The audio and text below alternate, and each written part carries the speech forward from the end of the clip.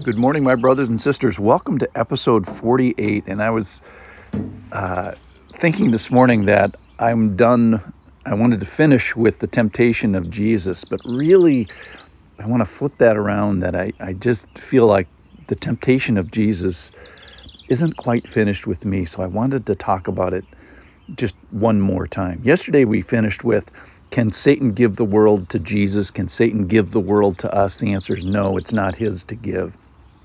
And I was struck this morning in this little section, it's 11 verses long, about how Jesus fights tooth and nail with Satan using the word and keeps saying, it is written, it is written, it is written. And even Satan says it one time, which that's very sobering, that even he has some of this armamentarium. So God can use hunger. God can use the wilderness. And the first thing that Jesus says is that man shall not live by bread alone, but by every word that comes from the mouth of God. And I love that it says every word, which is kind of what we've been doing here with this podcast, Be With Me. It's a study of every word. It's a daily discipline of discovery and adventure. So why do we put ourselves on this path of discipline for those of you who regularly listen and open up your Bibles?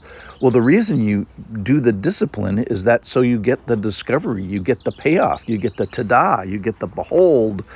And I love that Jesus says, you shall not live by bread alone. So there's a part of life that's very important, that you go to the refrigerator and you eat something. But there's another part of life that's very important. And it says it's essential if you want a full life. You need to engage in this part of your life. It says it's essential.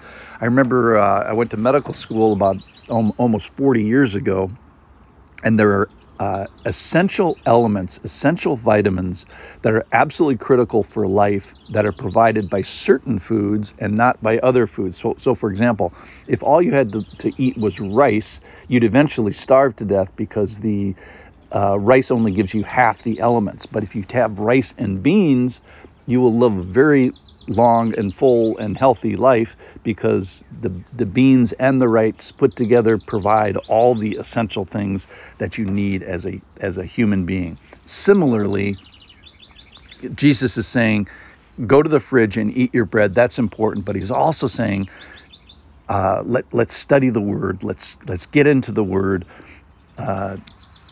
You're going to need it.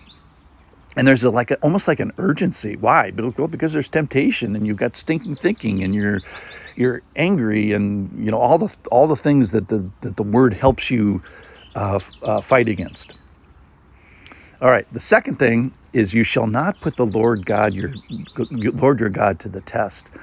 So this is the second word that is from the book of Deuteronomy. All three things that Jesus says is from the book of Deuteronomy, which just tells you something about the Old Testament, that Jesus knew, he memorized, and utilized the Old Testament. Why? For faith and practice.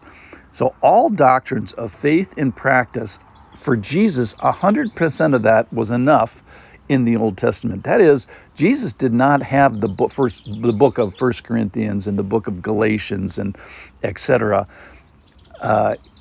The book that he read and utilized and studied and devoted himself to was the Old Testament. And here we have three examples of it coming from Deuteronomy. So Jesus was working the Old Testament. And if it's enough for Jesus, it's probably good enough for me. So I think it elevates the honoring of the Old Testament. Okay, so one of the things that Jesus says is, he says, you shall not put the Lord God to your test. And I think that not putting the Lord God to the test reemphasizes, we talked about this a couple days ago, about humility and perspective. And we're not the boss. We are the created, not the creator.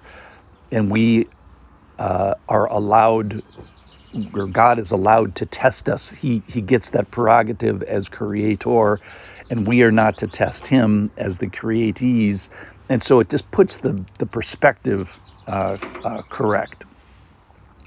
So the final thing, again, from Deuteronomy, Jesus says, it is written, that's the third time Jesus says it, you shall worship the Lord your God, and him only shall you serve.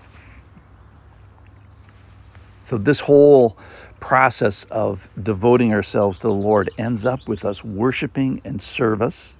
It ends up with humility, and it ends up with him sustaining us. And then he commands Satan, be gone, Satan, for it is written. And I was just thinking about the relationship of distance, that if you want to increase the distance between me and Satan, then you'll decrease the distance between the Word and me. You'll decrease the distance between God and me. And finally, almost in a tying a bow on the package, the devil left him, and behold, angels came and were ministering to him. So this is the conclusion of the section from Matthew chapter 4, that we have a bad angel that is tempting Jesus, offering him things that he doesn't own, requesting that he worship him. And Jesus fights fire with fire and says it is written, and eventually the devil leaves him. And then other angels, so the devil is an angel who has turned bad, then other angels came and do their normal job, which is to minister, to message. And in Luke chapter 22, one comes to strengthen Jesus. So we have the bad angel leaving, doing his raging and requesting worship and trying to trick Jesus and trying to give him things he doesn't have to give.